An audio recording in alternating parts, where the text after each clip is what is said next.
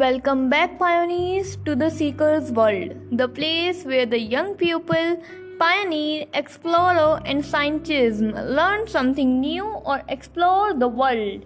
This is your host, Shumakshi Sharma.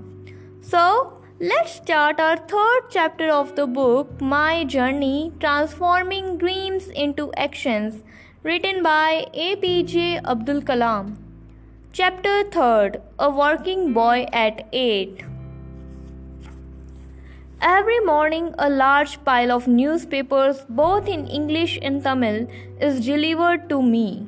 During my travels abroad, I like to stay in touch with news from India, which I do by going online to read news articles and editorials in different magazines and papers. The wealth of information now available at the click of a finger amazes me. As a person closely involved with engineering and science, the march of technology should not surprise me, but when I juxtapose our lives today with what I was like 70 years ago in a small South Indian town, the difference is startling even for me. I was born in the year 1931. When I was about 8, World War II broke out. Britain declared war on Nazi Germany, and despite the Indian Congress opposition, India too was a British colony was involved in the war. India's war efforts saw a record number of Indian soldiers being deployed in various war zones around the world. Daily life, however, remained fairly unaffected initially, particularly for us in the southern tip of the country. As I have mentioned, Rameshwaram in the 1940s was a sleepy little town that came alive with the arrival of pilgrims. The inhabitants were mostly tradespeople or small businessmen. The town was dominated by the temple, though there was a mosque and a church too. The inhabitants went about their way fairly peacefully, and other than the normal altercations that break out in any town or village, nothing much of importance happened. The only source of information about the outside world was the newspaper. The agency that distributed newspapers was run by my cousin Shamsuddin. Along with Jalaluddin, he was a big influence in my early life, though he could read and write. Shamsuddin was not well travelled nor highly educated. Yet, he had such affections for me, encouraged me in so many ways, that he became a guiding light for me. These men understood my deepest thoughts and feelings before I could articulate them. To me, they were adults who could reach out beyond the narrow confines of their daily lives and businesses and see the large world. Samshuddin's newspaper distribution agency was the only one in Rameshwaram. There were about 1,000 literate people in the town, and he delivered newspapers to all of them. The papers carried news about the independence movement that was heading toward a crescendo at the time. These news items would be read and discussed with great gusto among everyone. There would also be the news from the war front about Hitler and the Nazi army. Of course, there were many mundane matters too, like astrological references or bullion rates, which were consulted with utmost interest. The Tamil paper, Dinamani, was the most popular of all these papers. The way the newspaper reached Rameshwaram was quite unique. They came by morning train and were kept at Rameshwaram station. From there, they had to be collected and sent to all the subscribers. This was Samshuddin's business and he managed it effortlessly. However, as World War II raged, we no longer remained isolated from the world, and it affected my life and the newspaper delivery business in a strange new way. The British government had placed a number of sanction and rations on goods. Something like a state of emergency now prevailed in the country. Our large family felt the difficulties acutely. Food, clothes, the needs of the babies of the household all became difficult to procure and provide for. In our family, there were 5 sons and daughters, as well as my father's brothers' families. My grandmother and mother had to stretch every resource to the utmost to keep everyone fed, clothed, and in good health. As the difficulties of the war started affecting us, Samshuddin came up with a proposal that excited and delighted me tremendously. One fallout of the conditions was that the rail stop at Rameshwaram station had been done away with. What would happen to our papers then? How were they to be collected and then distributed to all the people of the town who were looking forward to their daily dose of news? Samshuddin found a way out. The papers would be kept ready in large bundles as the train chugged down the Rameshwaram Dhanushkodi track. They would be flung out onto the platform, and that is where I came in. Samshuddin offered me the enjoyable job of catching these bundles of newspaper being thrown from the moving train and then taking them around town for distribution.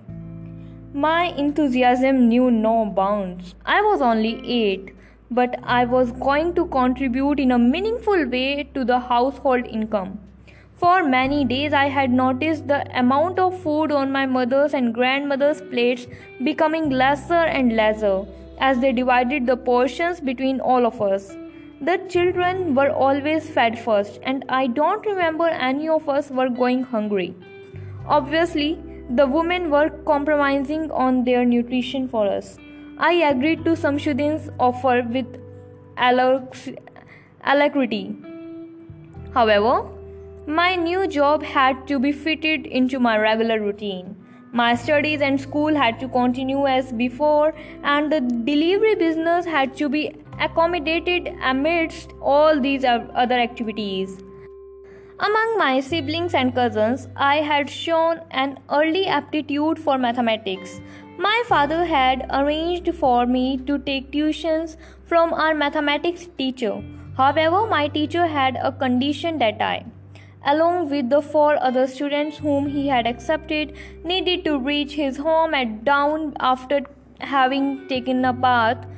So for a year, which was the duration of the tuition, I started my day while it was still dark outside, with my mother shaking me awake.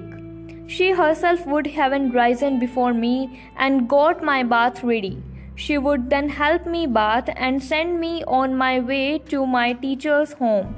There I would study for an hour and return by 5 a.m. By then, my father would be ready to take me to the Arabic school nearby, where I learned the Quran Sharif. After my lesson on the Quran Sharif was over, I would sprint away to the railway station.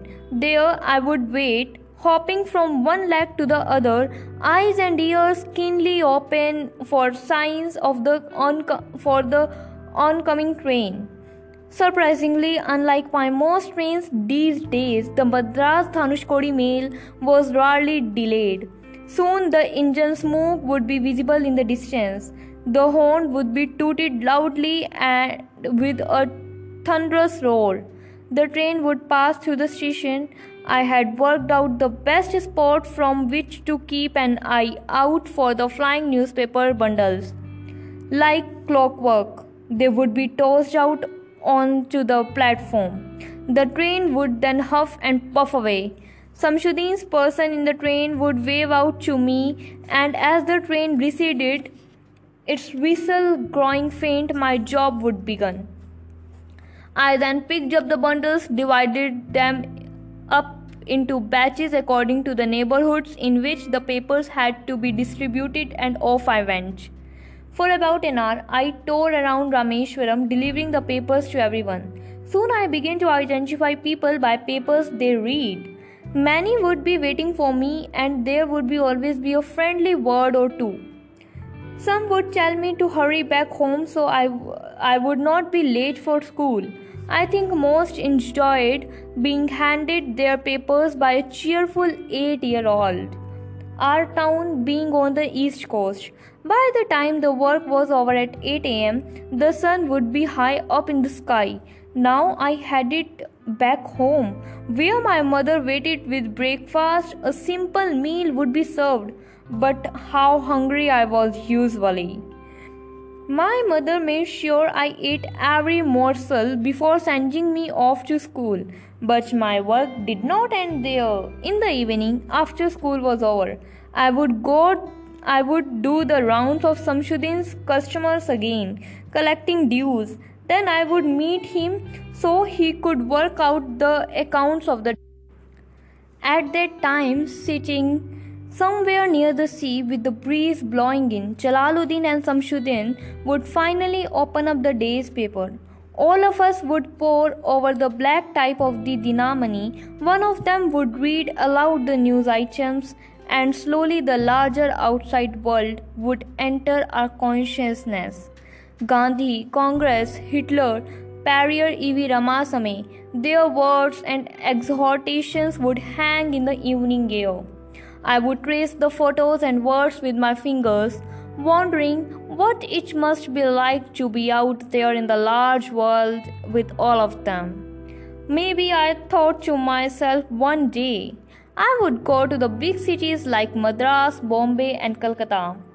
What would I say if I ever got to meet people like Gandhi and Nehru? But such thoughts were soon interrupted by the calls of my playmates, and then for dinner. There was a homework to be done, and even an 8-year-old has only that much energy to spend. By 9 pm, I would be fast asleep, as the next day more studies and the life of the working man lay in store. This routine continued for about a year.